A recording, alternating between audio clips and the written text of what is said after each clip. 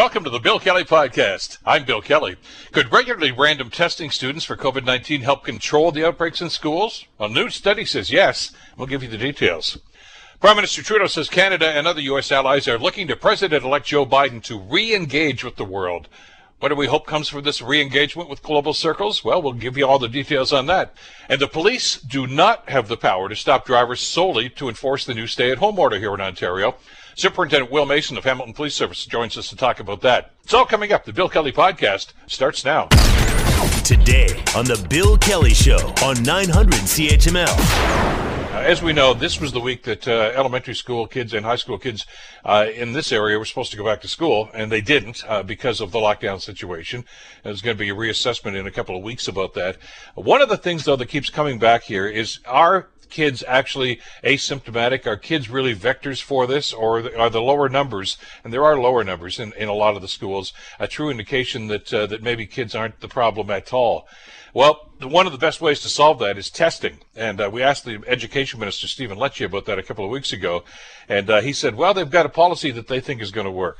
The risk profile has obviously escalated, and so should our investments in our plan. What Ontarians and parents out there could expect is asymptomatic testing, surveillance testing in all regions, all public health units of Ontario for when these kids go back day one. Well, there's a debate as to whether or not that's even effective the way things have gone in the last little while, which is why we found this report that we're about to talk about so refreshing. Regular random testing students for COVID-19 could actually help control the outbreaks in schools and allow them to remain open. This is a study that's involving the University of Guelph. One of the folks involved in the study, Dr. Monica Kojikaru, is a professor of mathematics with the University of Guelph, joining us on the Bill Kelly Show to talk about this. Doctor, thank you so much for the time. Glad you could be with us today. Oh, thank you very much for having me. Good morning. Well, this is such an important issue, and you know, we want to get it right. It's our kids' well-being, and it's also, I think, one of the main factors in what's going on with COVID-19. And we're still looking for answers about the spread and the impact that this is having on elementary schools. And I guess the inverse of that is probably true, isn't it, Doctor? We want to find out what the impact of elementary schools is on the spread of the virus as well. Talk to us about your research and what you've come up with here. Yes, thank you very much. So our research is a collaboration between two of my colleagues at the York University, Professor Ali Asghari, who is in disaster and emergency management, and Professor of Mathematics, Dr. Jang Hong Wu, and some of our trainees. So we came together as our Ontarians, concerned Ontarians, educators at universities, and also in our personal roles as parents, like any one of us with kids in schools and various levels in school.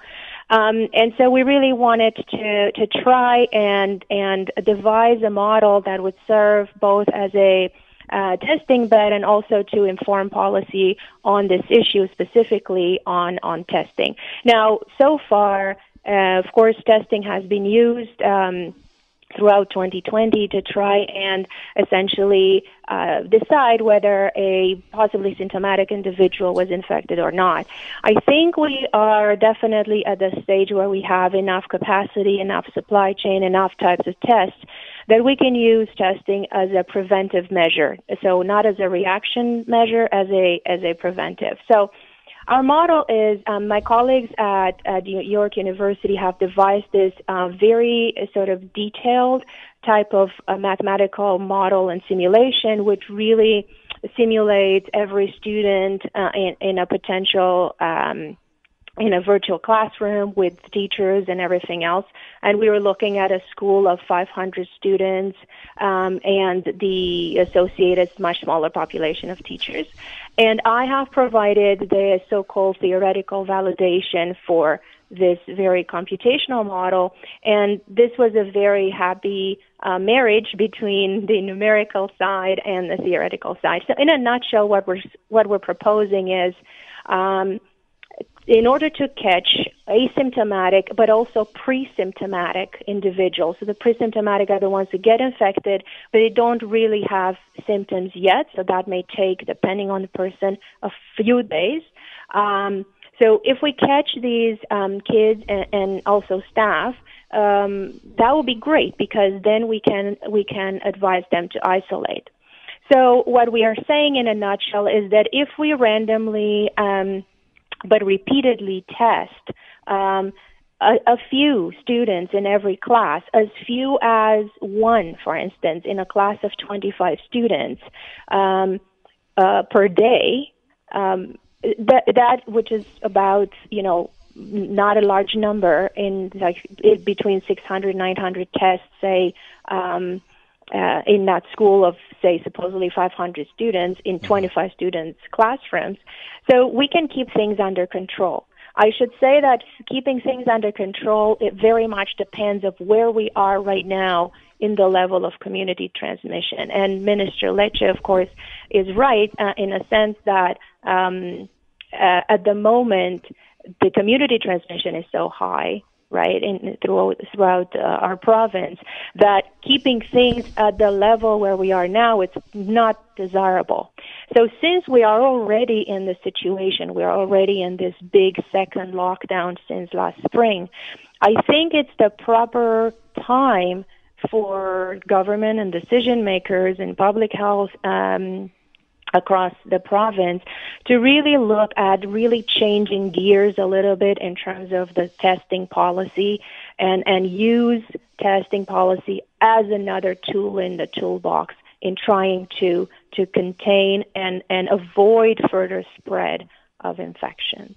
Well, and that's one of the things I found intriguing about that when I was reading the overview of the work that you've done here, Doctor, is what essentially you're asking here to do is to be proactive as opposed to reactive to what we're finding Correct. out here. I mean, I hate to use a hockey analogy, but we're Canadians, right? We've been playing defense. We're playing defense way too long here. We're not attacking this virus. We're reacting to it, and this is a different mindset that you're taking here. Yes, absolutely. And it's a mindset that, of course, we should recognize that this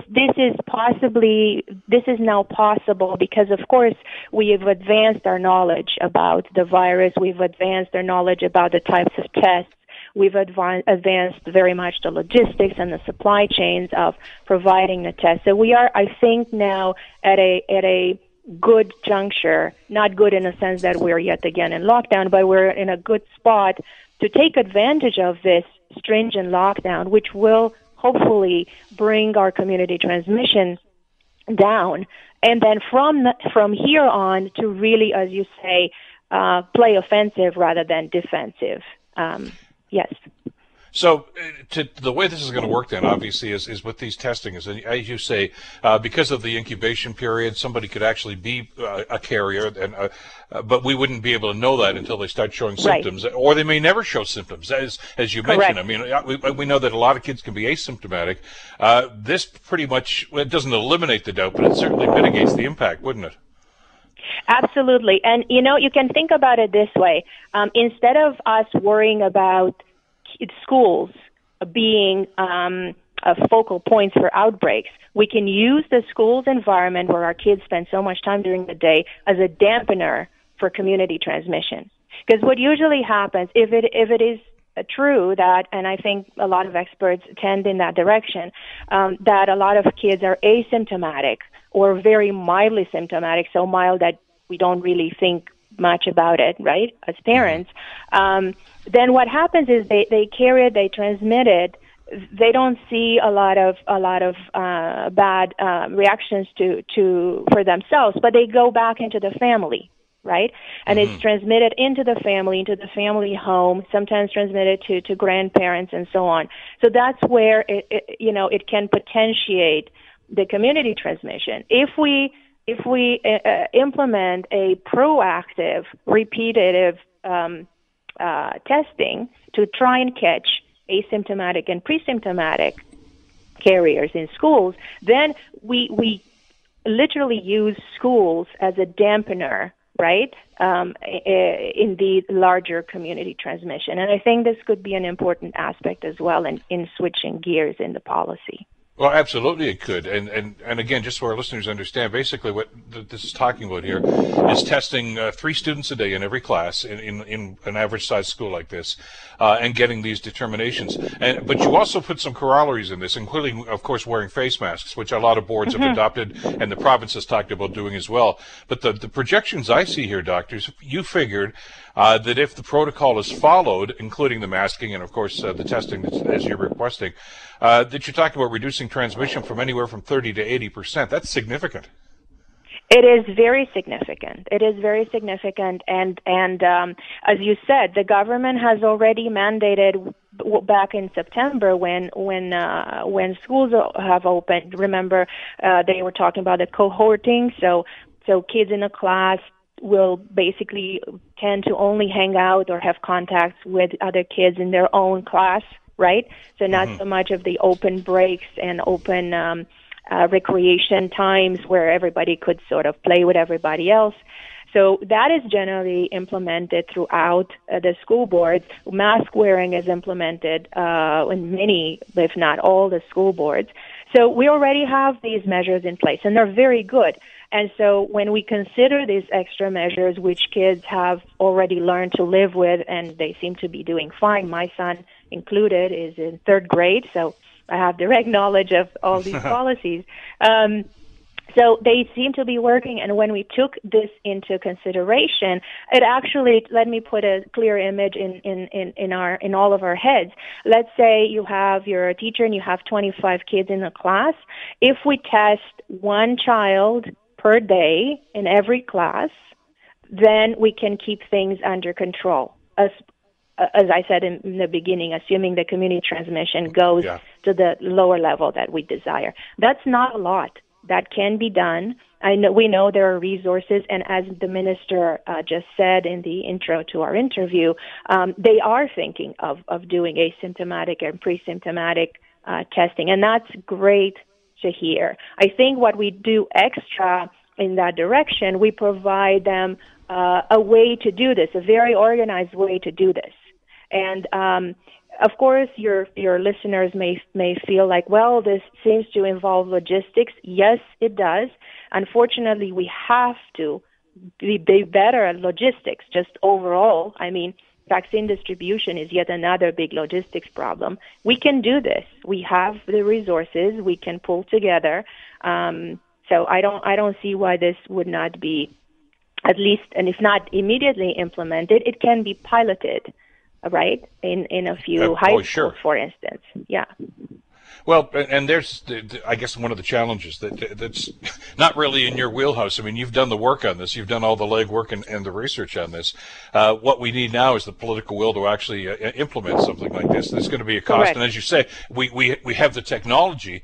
It's just a matter of whether or not the boards and certainly the Ministry of Education wants to gear it towards that and look at this as an idea whose I think is well worth the merit and worth considering in something like this, because it pretty much addresses the debate that we've been having here with the province for the last couple of months now, Doctor, is essentially, when we see high numbers of cases in the community, is it because of what's going on in the schools, or are there higher numbers in the schools because of what's going on in the community? This way here, it says it doesn't much matter. We're going to identify it and deal with it right there. Exactly. Deal with it right there. Make sure that the schools are as safe as we can possibly make them, and remove that possible contribution from, say, having outbreaks in the school and take them back to families, and then families, transmitting them, further down in the community. So we at least have a chance to, we need to start somewhere, right? When you play offensive, we want to get ahead of the curve, you have to start somewhere. Clearly, just relying on various, social distancing and mask wearing and various levels of lockdown, it works sometimes. Now with the fall and with various variants of the virus, may not work as well.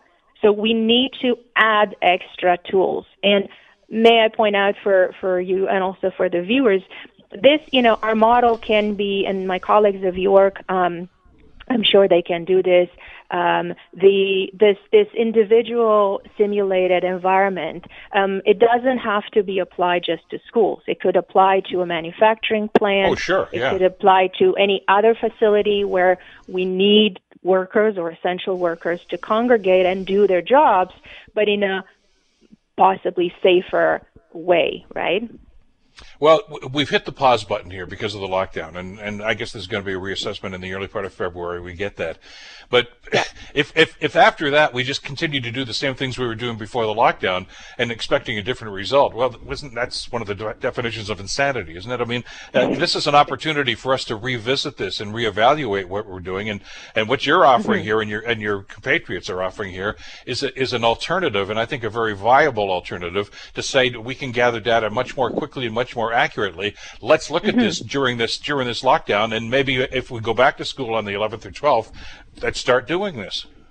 Exactly. Yeah, exactly. I mean, we can start doing this and really, start piloting it. I know there was a pilot program in the Toronto School Board in December where, if I understood correctly, I saw it in the press at large. If I understood what they're doing, they mass tested several schools, so all the school population, which was good because actually in one of the schools they caught a big cluster of either pre-symptomatic or asymptomatic cases, so about 20 or so students. So that was great. So that is a fantastic idea. And I saw also in the press at large, and possibly what the minister was referring to in the intro, that they are really looking at perhaps expanding this type of pilot program, which would be great. The problem is that, testing is a snapshot in time. So you can mass test a school and take a snapshot of where they are at that time.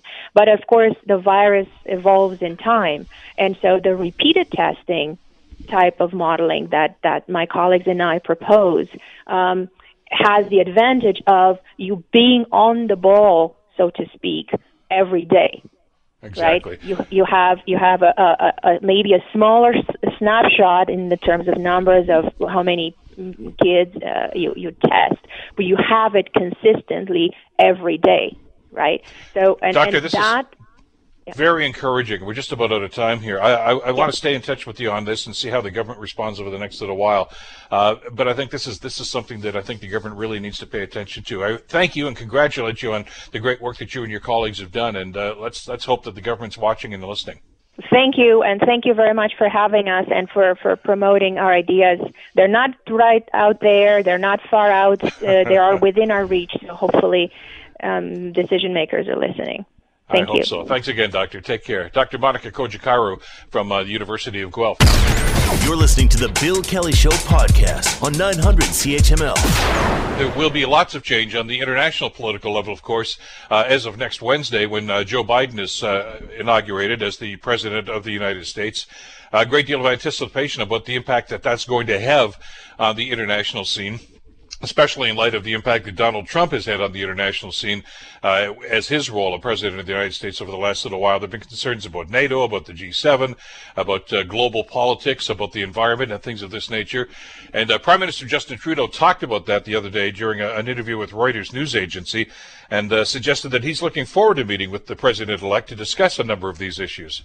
It's very much a tradition that the Canadian Prime Minister and U.S. President meet very quickly to be able to talk about all the tremendous things that we can do together. Obviously, the incoming administration is committed to doing something that is extremely important to me, which is acting on climate change. So I think there's an opportunity to talk about that, but also an opportunity to talk about all the things we can do multilaterally in the world.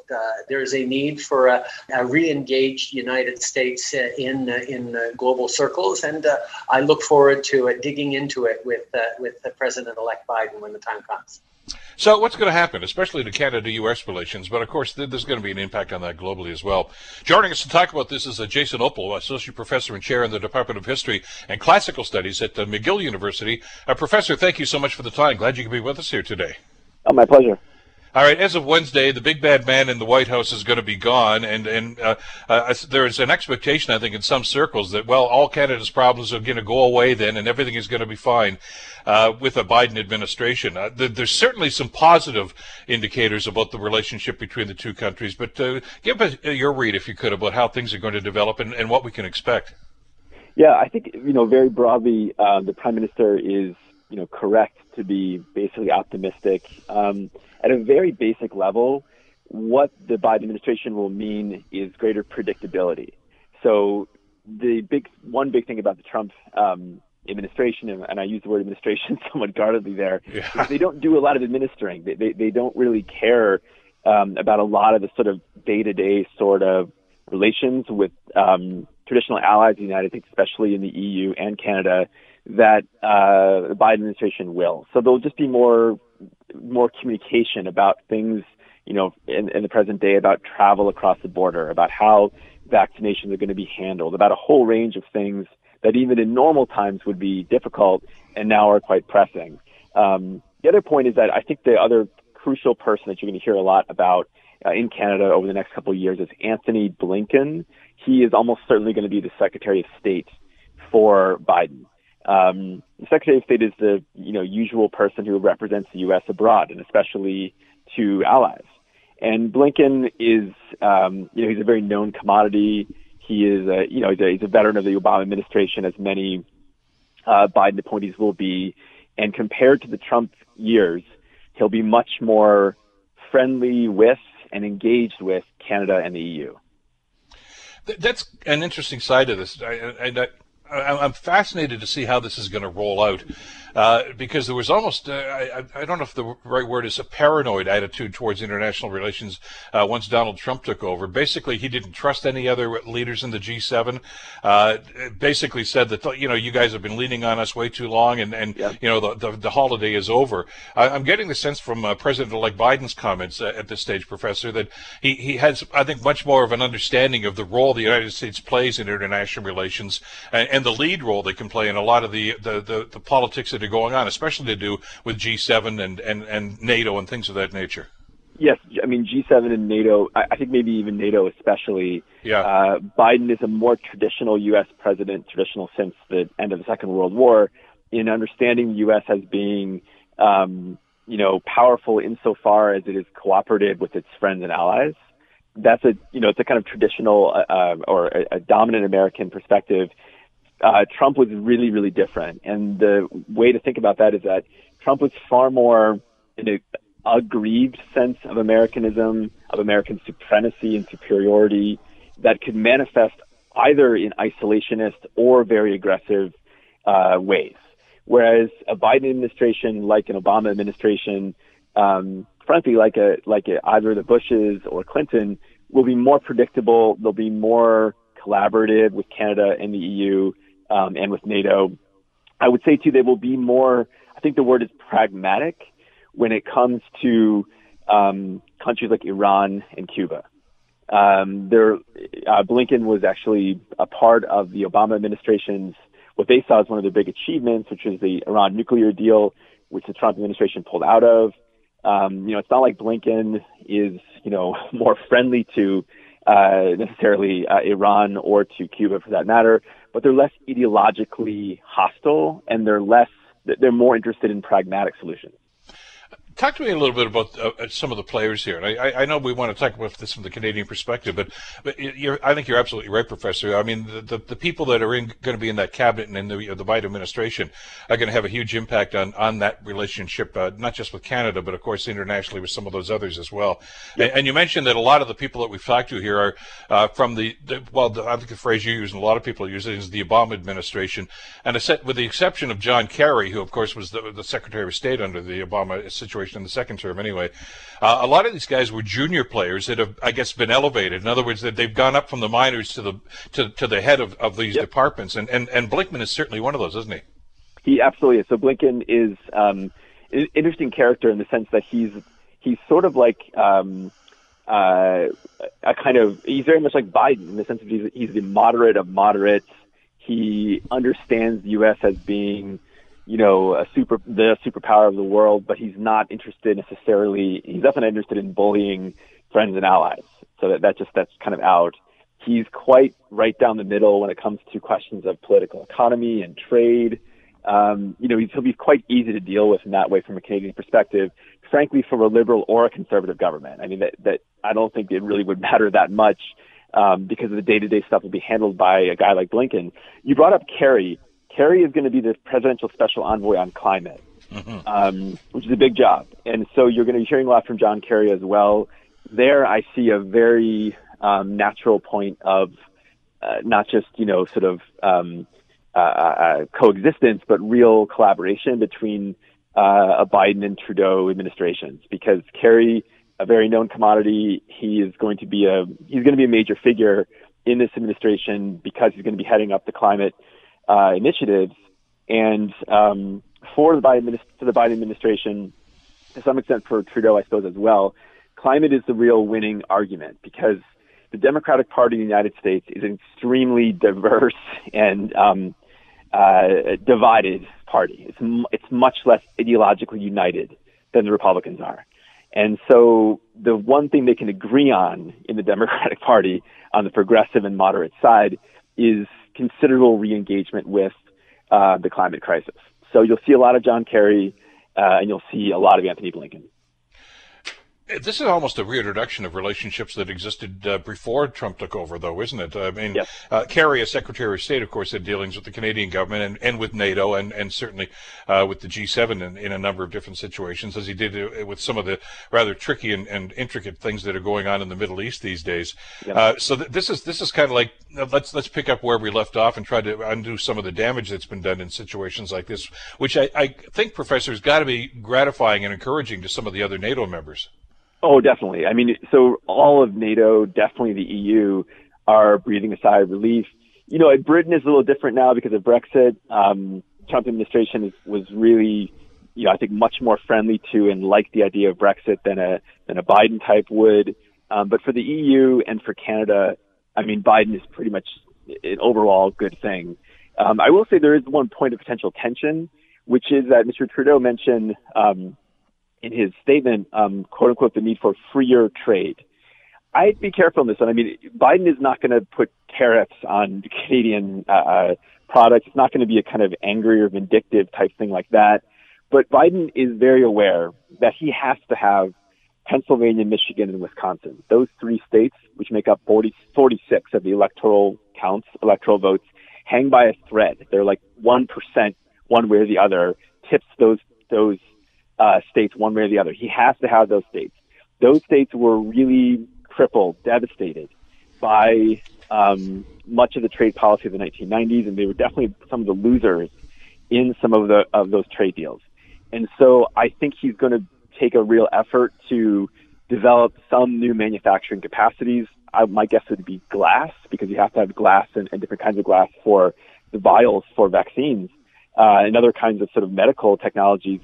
They're going to make a real effort to have get some bread and butter wins for those three states. So, I don't think Mr. Trudeau and the Canadian government has to worry about tariffs anymore. But, some of the sort of let's say extreme, neoliberal or free trade ideas of the 1990s and early 2000s, I think that's over. I think there's going to be a real effort by Biden to develop and bring some jobs to those three states. And that's not really unique to Biden. I mean, I think we have to be pragmatic about this, about, the relations, especially the trade relations between the two countries. Yes. There are just as many protectionists in the Democratic Party as there are in the Republican Party, for that very reason. And we couch that by saying that, as you mentioned, some of the border states that do have an awful lot of work to do with Canadian politics and Canadian economies, Michigan, New York, and some of the states you've mentioned. There's an understanding among those governors and others in those local politics that yes, we need to have the borders open for various things, but there's a certain sense of protectionism, especially as both of us are going to be coming out of this pandemic recession that we're in right now, and we're going to be looking for some extra help, and both governments are going to be cognizant of that, I would think. Yep. Oh, I agree. I don't think it's going to be a source of conflict. I think it's a kind of agreement or consensus that there's a difference between a quote unquote protectionism that really tries to hurt other countries and a kind of protectionism, or let's call it developmentalism, in which, look, you're trying to do right by your people and you're trying to get a certain way where if you can stimulate or create some jobs that are a pressing need, like, becoming more autonomous when it comes to your public health policies, and that could be making masks, that could be making vials, it could be developing, vaccine technologies. that's all to the good. And I think that will be, but it's just important to note, I think there will be a bit of a change in the kind of protectionism, quote unquote, that Biden is going to be about it's slightly more pro-union. Trump is very, very anti-union in terms of unionization. Yeah. So it's a different kind of approach to how you go about thinking about manufacturing jobs and jobs in general. I wanted to ask you about China. We could probably spend an hour talking about that and the change in relationships. It was, I think, instructive to understand that just after Biden won the election, I guess the first phone call, or one of the first phone calls he made, was to the prime minister. And they talked about China, and they talked about the two Michaels. There's an argument to be made that it was the Trump administration that got us into this Huawei mess with Meng and others. Biden has talked about having a harder line on China, but he wants to do it collectively with the help of NATO and the G7 and other nations like that. That's got to be good news for Canada, I would think. Yes, I think there will be. I think overall the U.S. Understands that China is a rising power, continues its economic ascent. Frankly, the Chinese government, the Chinese state, is probably coming out fairly strong after the disaster, the calamity of the pandemic, because they're in position to export a lot of their vaccines. Well, apparently one of their vaccines does not work very well or as well as hoped, but they have others, and they can export those vaccines because their case numbers are so low. So there's an immediate way where China is really ascendant power. So the difference between Biden and Trump will be Biden will be much more multilateral. It'll be much more kind of like traditional Atlantic alliances, not always against China, but wary of China, and sort of seeking out ways to block Chinese influence in global affairs, and also, sort of push back at China's economic power and others.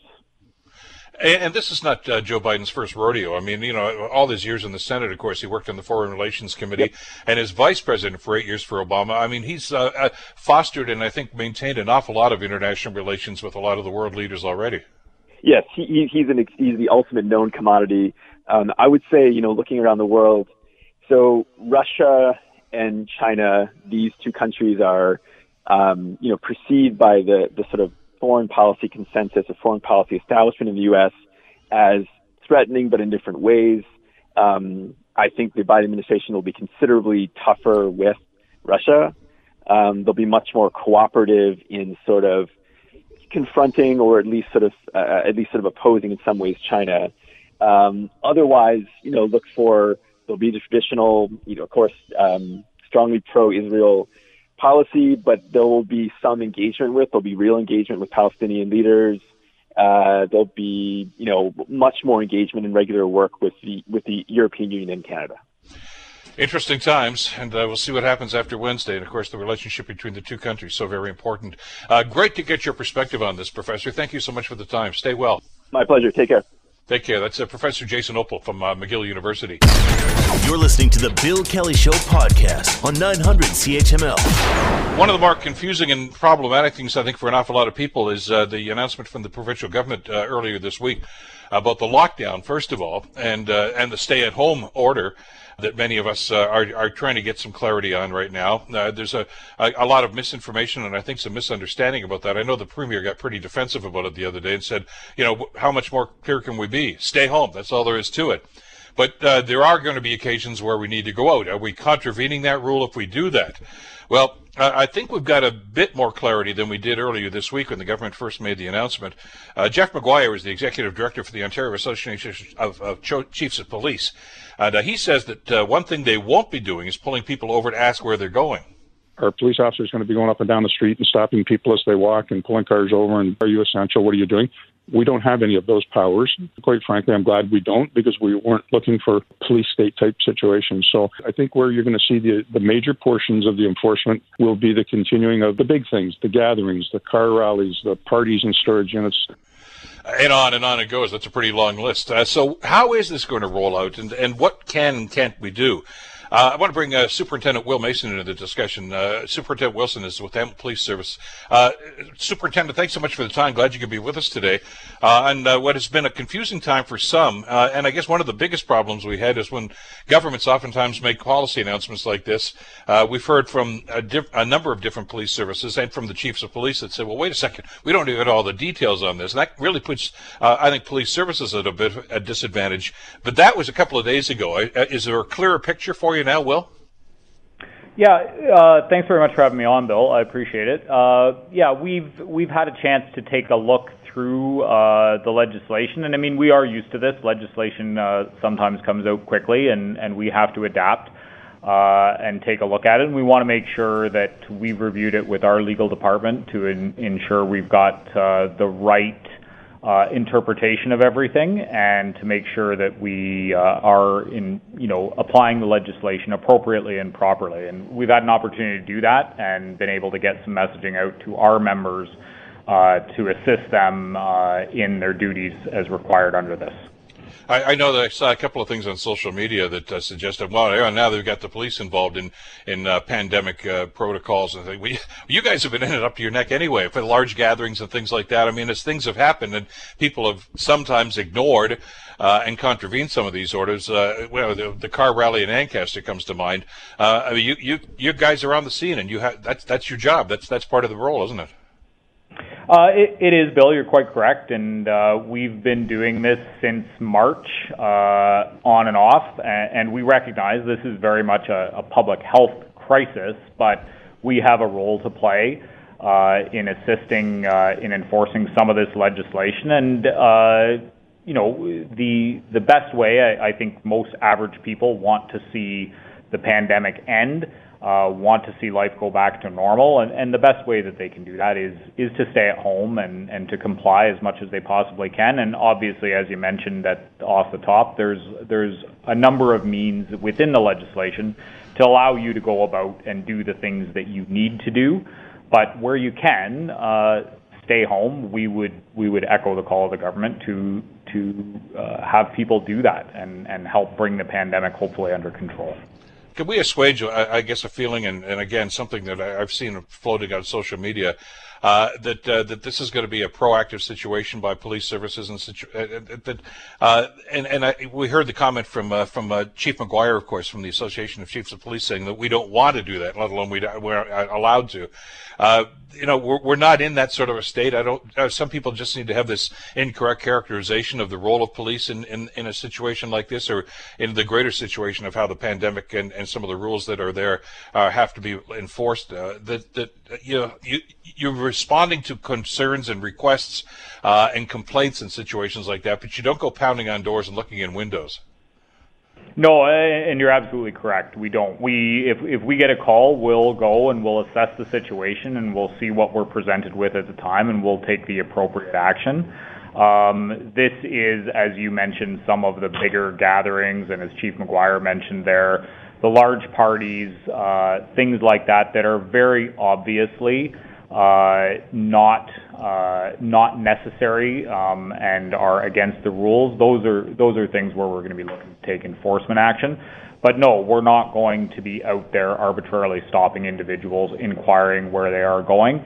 That said, as we saw the last time when we were in the midst of the lockdown, due to the lower traffic volume on the street, we definitely saw some increased speeding and things like that. We have a new traffic safety enforcement unit. They are very much going to be out there enforcing all the regular laws that we do enforce in relation to speeding and reckless driving and careless driving and those type of things.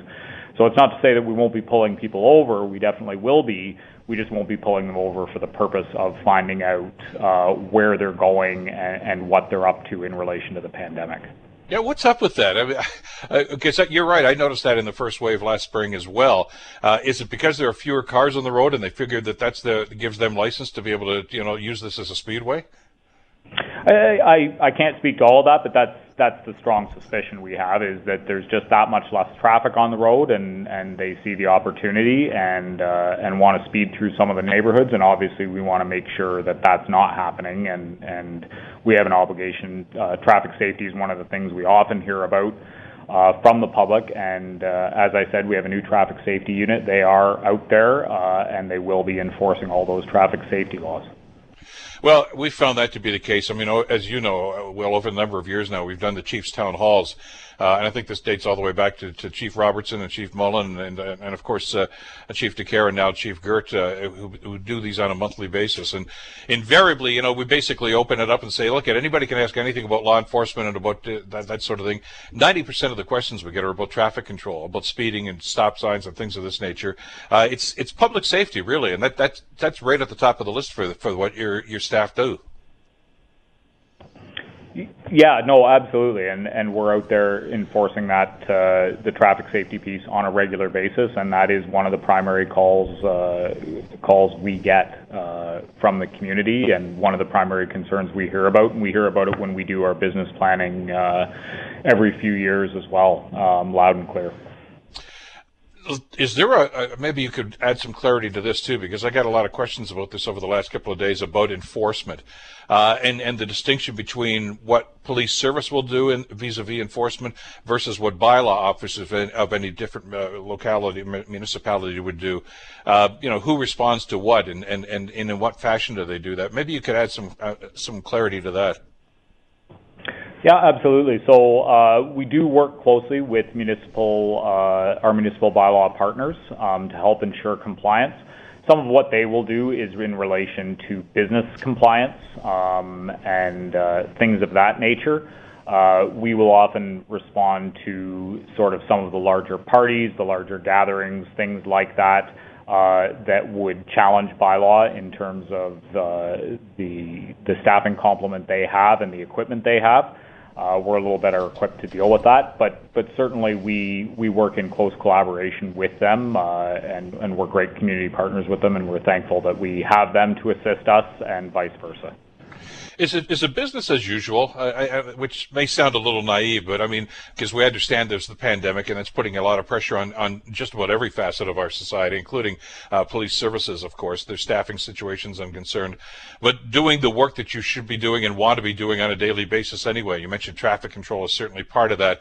I know that even the ride programs, which a lot of people associate with the holiday season, you do those on a pretty regular basis in different areas of the city from time to time as well. Are you comfortable as a police service that you can be where you need to be here and at the same time look after what have actually turned out to be extra duties?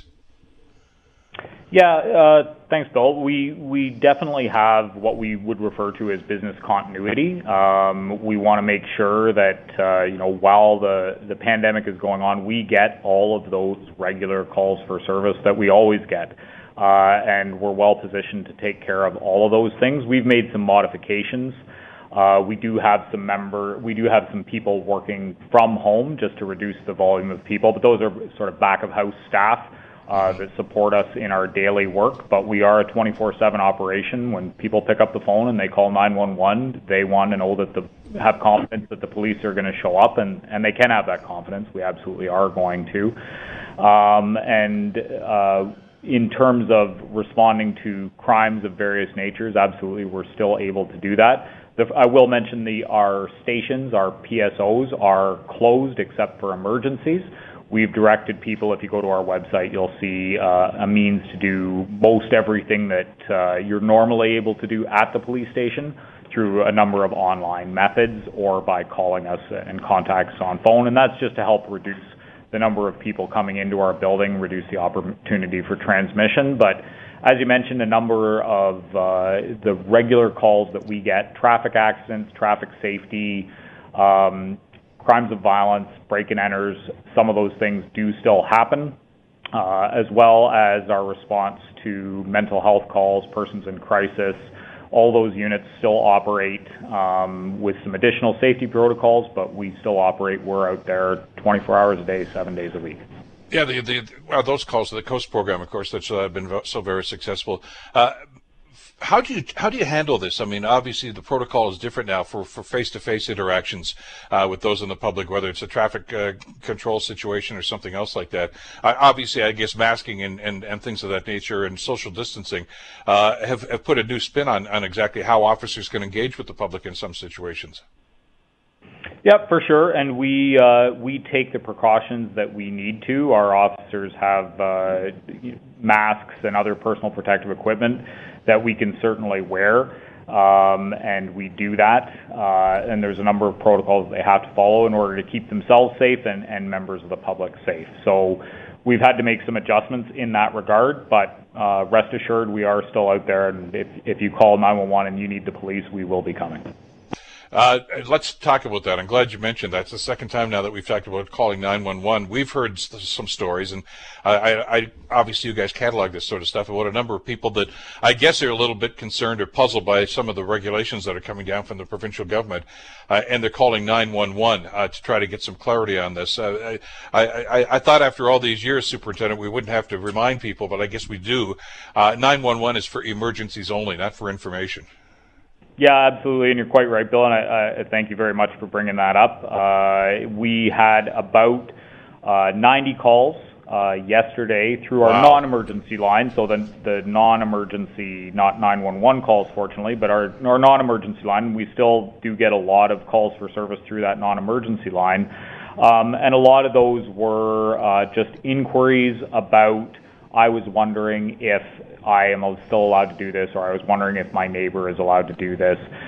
Those calls are better served by calling 546-CITY, so the City Customer Contact Center. I'll give you that number again. It's 546-CITY, and they are prepared to provide some information, some clarity on that. As well, you can go online. People can go online, access the legislation, read through it, and answer a lot of those questions for themselves. But we would encourage you, please don't call. We do not have the capacity to handle sort of those what-if type questions that people might have through our 911 center. We need to keep those lines free for those bona fide emergencies so that we can get our officers out to the people who need our help.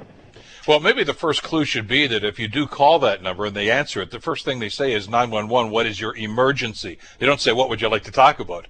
I mean, there's a specific need for that.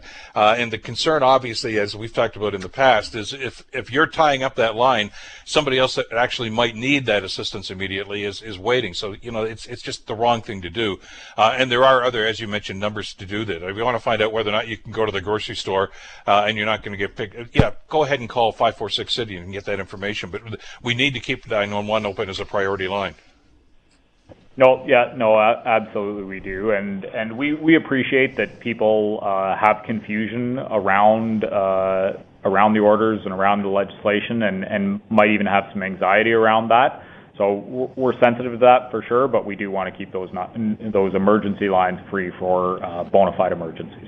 We hear about the stories. The car rally comes to mind, of course, from a few months ago now, and others, and those are the ones that obviously make headlines. But I mean, on an overall basis, though, Superintendent, it's been a year now. Sadly, this is our second lockdown with the pandemic. Are you finding compliance has improved over the last little while?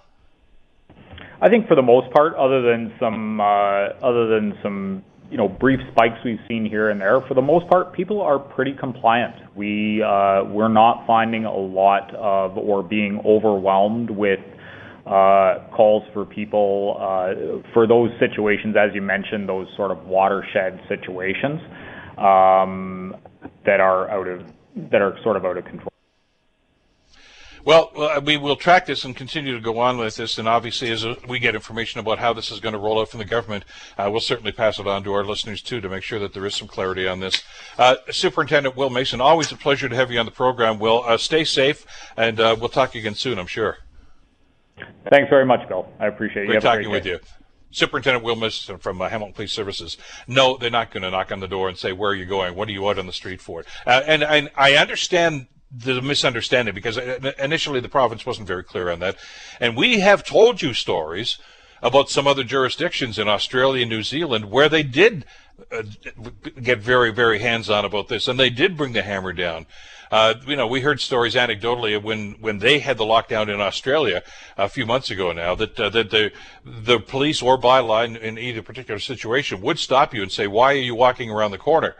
What are you doing with your dog? Get back in the house. And that was then and this is now. That's not what's happening here. And we need to be very clear about that. This is a different situation altogether. You want to walk around the block and get some exercise, knock yourself out. You want to walk the dog, good idea. The dog needs it too. You want to go for a walk around to the park in one of the walking tracks, that's fine too. You need to go to the grocery store. These are what they're saying. This is okay. All right, nobody's going to stop you. You're not going to see the flashing lights behind you saying, "What are you doing at Fortino's?" It's okay to do that. Let's be smart about this. And I know that they always say just use some common sense. It's not really a bad idea to put things in perspective like that. And for heaven's sakes, don't call 911 if you have questions.